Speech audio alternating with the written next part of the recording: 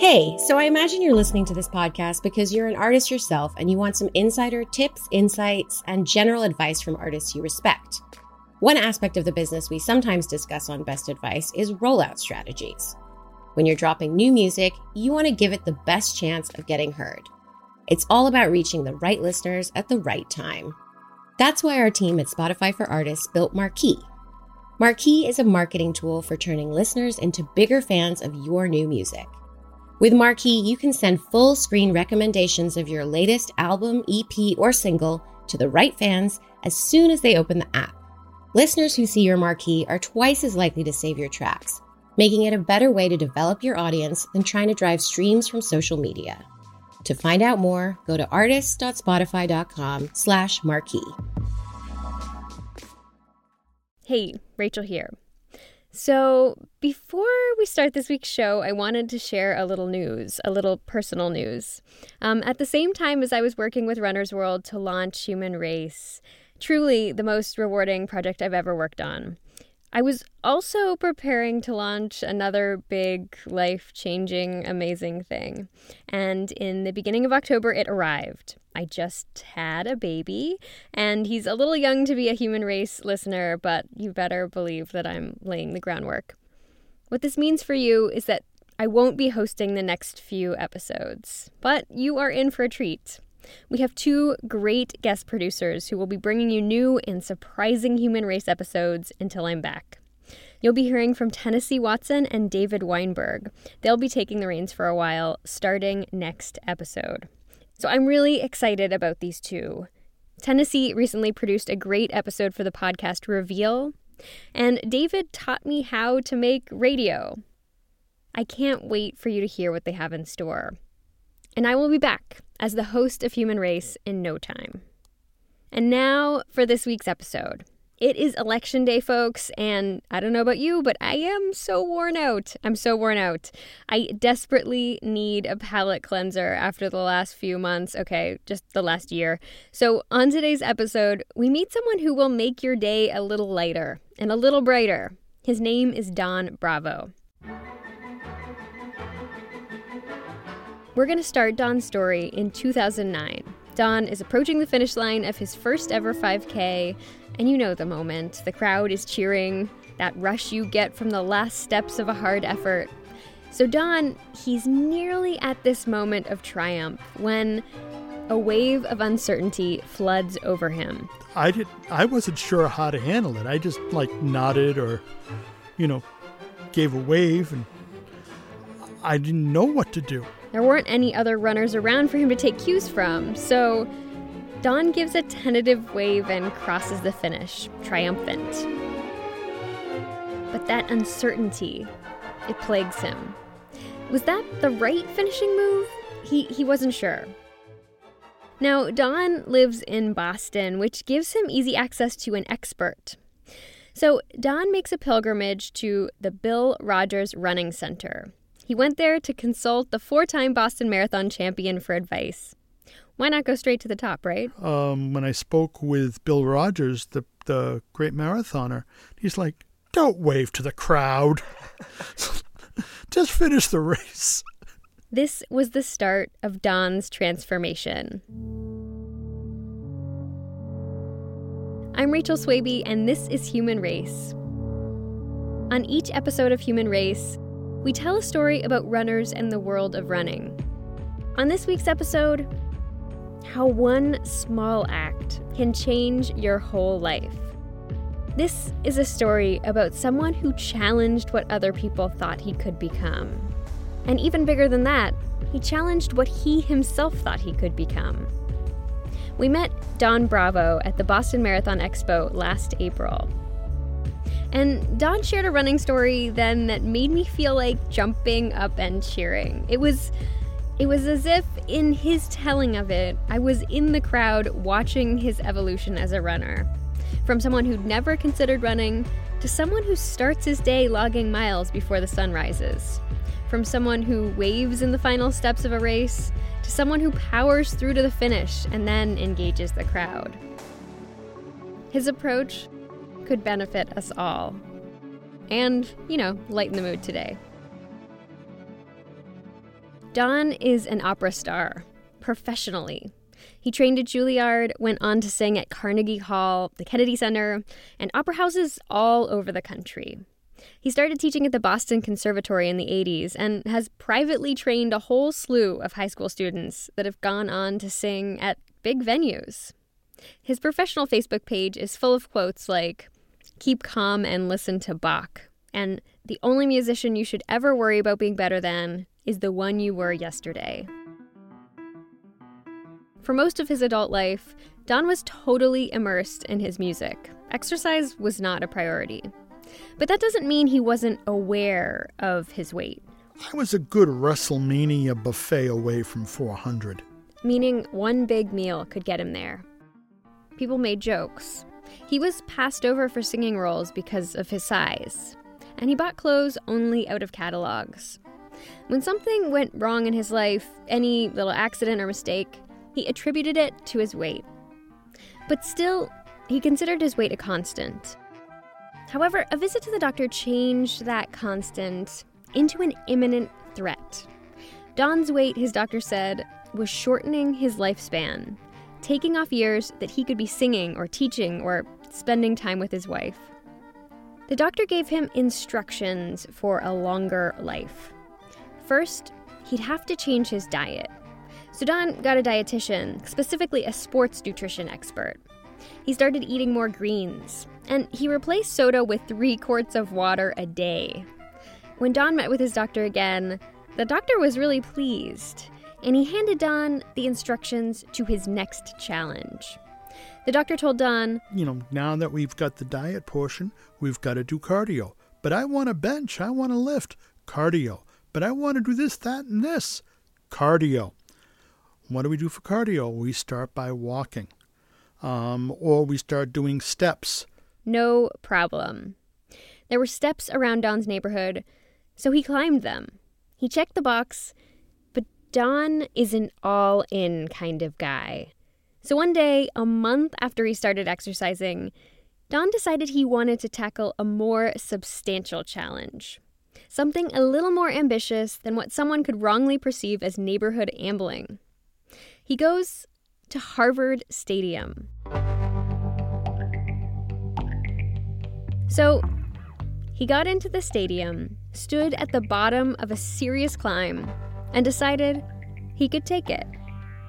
Now, this is a story about achievement, about having the stubborn determination to do something that you yourself may never have dreamed you could do.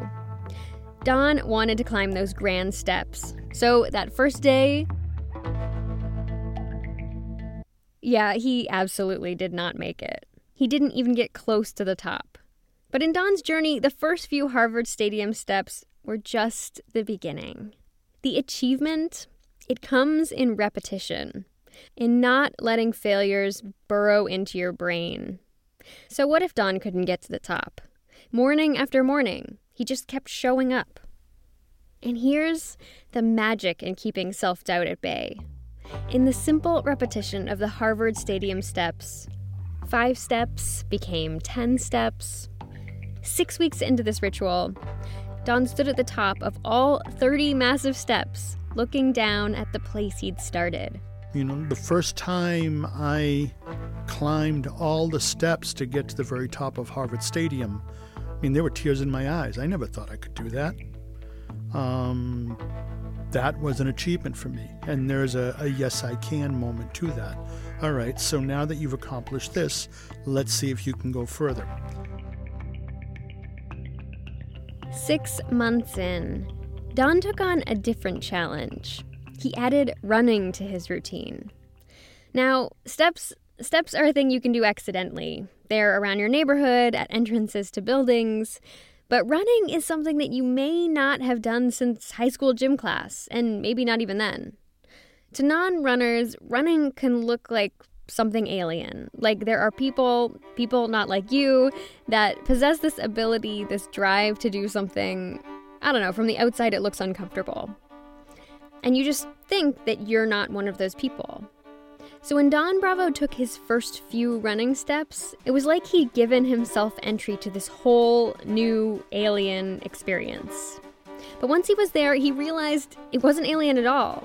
The door was wide open to him and wide open to everyone.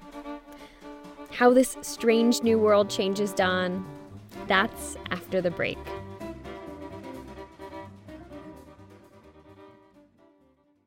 The longest field goal ever attempted is 76 yards. The longest field goal ever missed? Also 76 yards. Why bring this up? Because knowing your limits matters, both when you're kicking a field goal and when you gamble. Betting more than you're comfortable with is like trying a 70-yard field goal. It probably won't go well. So set a limit when you gamble and stick to it. Want more helpful tips like this? Go to keepitfunohio.com for games, quizzes, and lots of ways to keep your gambling from getting out of hand. And we're back. Don has just started running. And once he started running, he wasn't going to give it up for anything.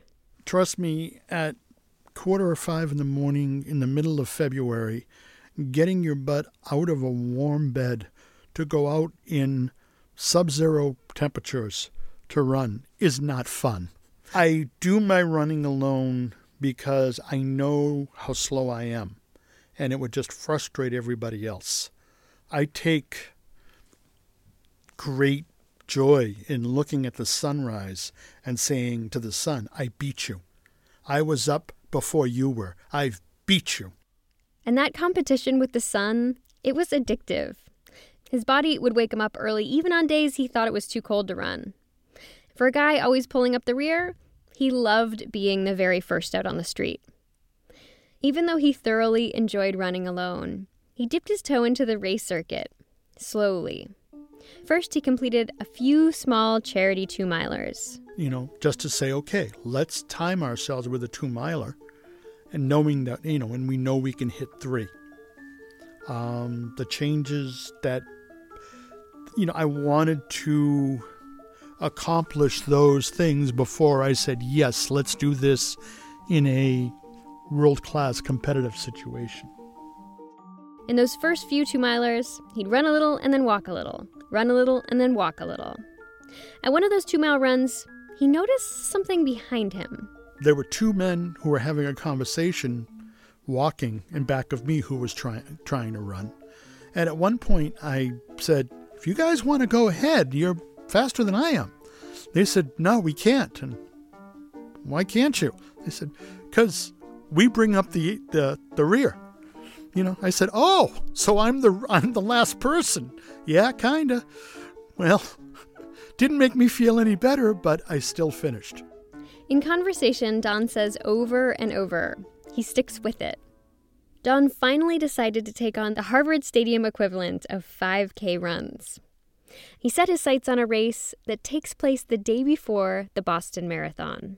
But while he was registering, he found himself in another moment of newbie uncertainty. And I applied for handicap because of my size. I was about 350 at the time, 375, 350. She asked my handicap, am I in a wheelchair? And I said, no, I'm just obese. And she said, well, can you still finish in under an hour?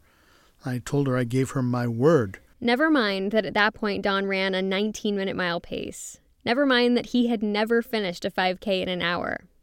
The adrenaline of his first big race, and it being in Boston, a 5K, the day before what's arguably the world's most prestigious marathon.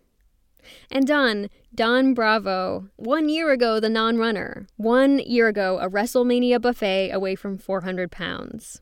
He squeezes across the starting line, and this is his first big starting line, one man in a throng of people. But then, ahead of him, the crowd thins out. It's just the first mile, but Don starts to worry. Police ushered him to the sidewalk to allow for cars. Now, this had happened to him before in other races. Police move or sweep the last few runners to the sidewalks to ease the blocked traffic. But this was not a good sign when he's racing the cutoff clock. I had questions in my mind about doing it under the hour and also not getting swept. So he picks up the pace. His feet are screaming, his lungs are protesting. He moves from the sidewalk back to the road, and all of a sudden he's ahead of the sweepers, ahead of the people who could crush his race dreams. But just barely. Now all he needs to do is stay there.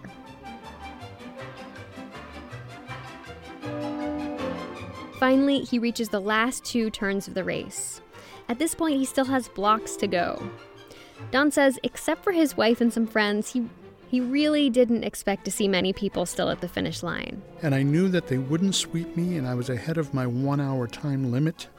And then as I headed down Boylston, which is the main drag that you see when you watch the Boston Marathon on TV, people were yelling and cheering, and I'm thinking, what's going on?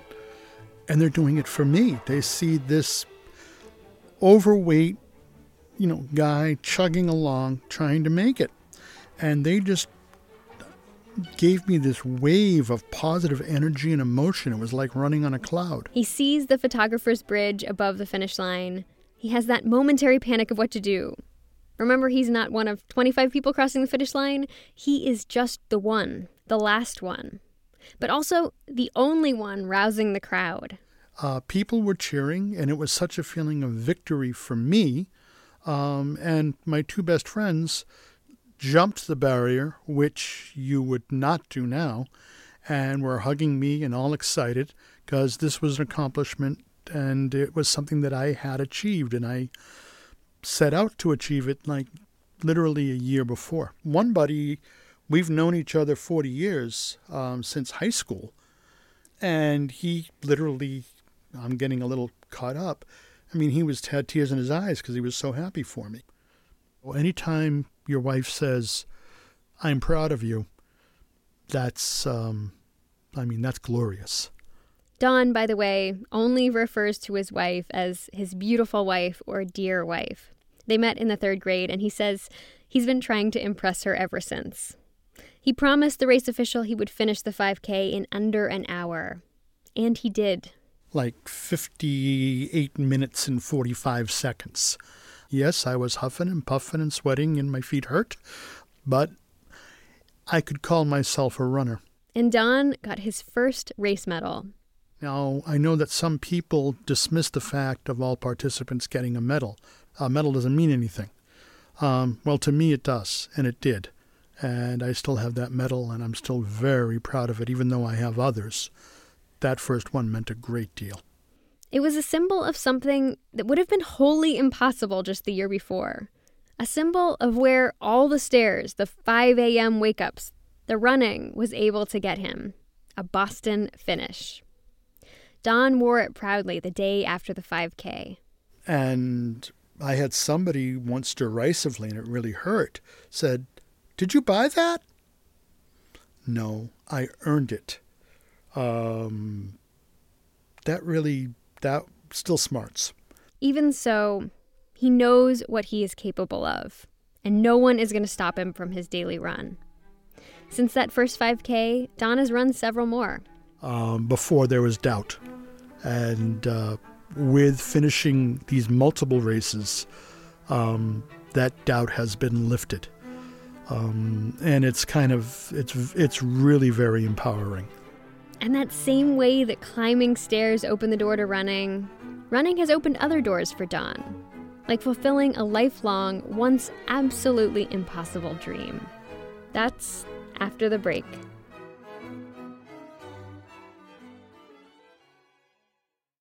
And we're back. This impossible dream, well, it's one that Don's been holding on to since he was a teenager. And truth be told, he's probably not the only one. Now, when I was 16, I saw Rocky, and there's Rocky going up the steps of the Philadelphia Art Museum. So I'm there with my wife this past year, and I said, "Honey, something I've always wanted to do. I need to do this. It's on my bucket list." So Don and his wife go to the art museum, and he starts the stairs. And when I got to the top, I started tearing up because I had accomplished something I've wanted to do for decades.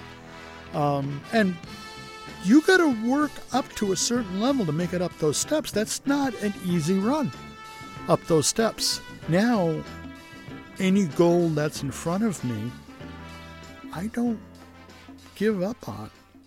That drive, it's gained him race medals and confidence, a new title as a runner. And in the process, he lost some of what initially had held him back. In 2008, when he had visited that doctor, he weighed just under 400 pounds. And that measurement, it's fuzzy, by the way, because the doctor didn't have a scale that would go up that high.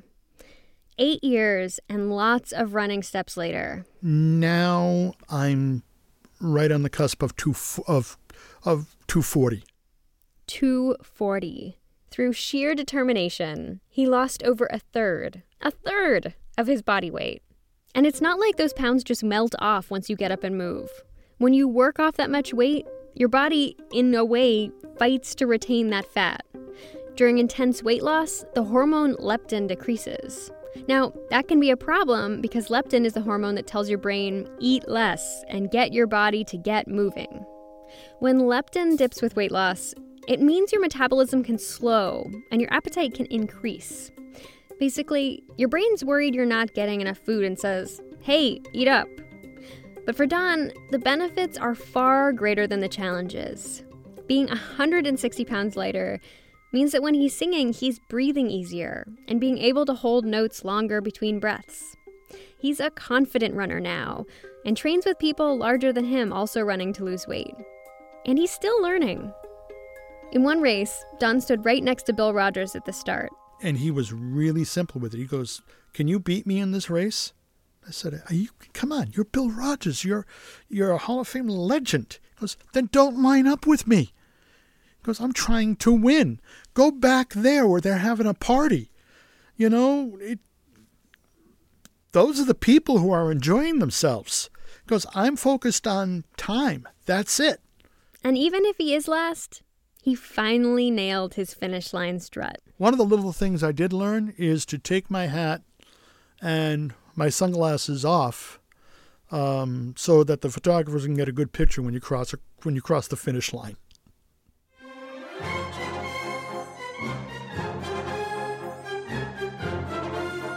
We hope that this little story was a bright spot in an intense time. And if you're new to us and looking for even more distraction, check out episode 7. It's about the people who take on this completely nutty challenge that almost everyone fails. Or check out episode 9, which is about a woman who confronts her family's history of Alzheimer's by spending time with a runner battling the disease. The story this week was produced by Casey Martin and me, Rachel Swaby. It was edited by Audrey Quinn and David Weinberg. The theme music is by Danny Koch. David Willey is the editor-in-chief of Runner's World and the editor-in-chief of this podcast. Human Race is a proud part of the Panoply Network.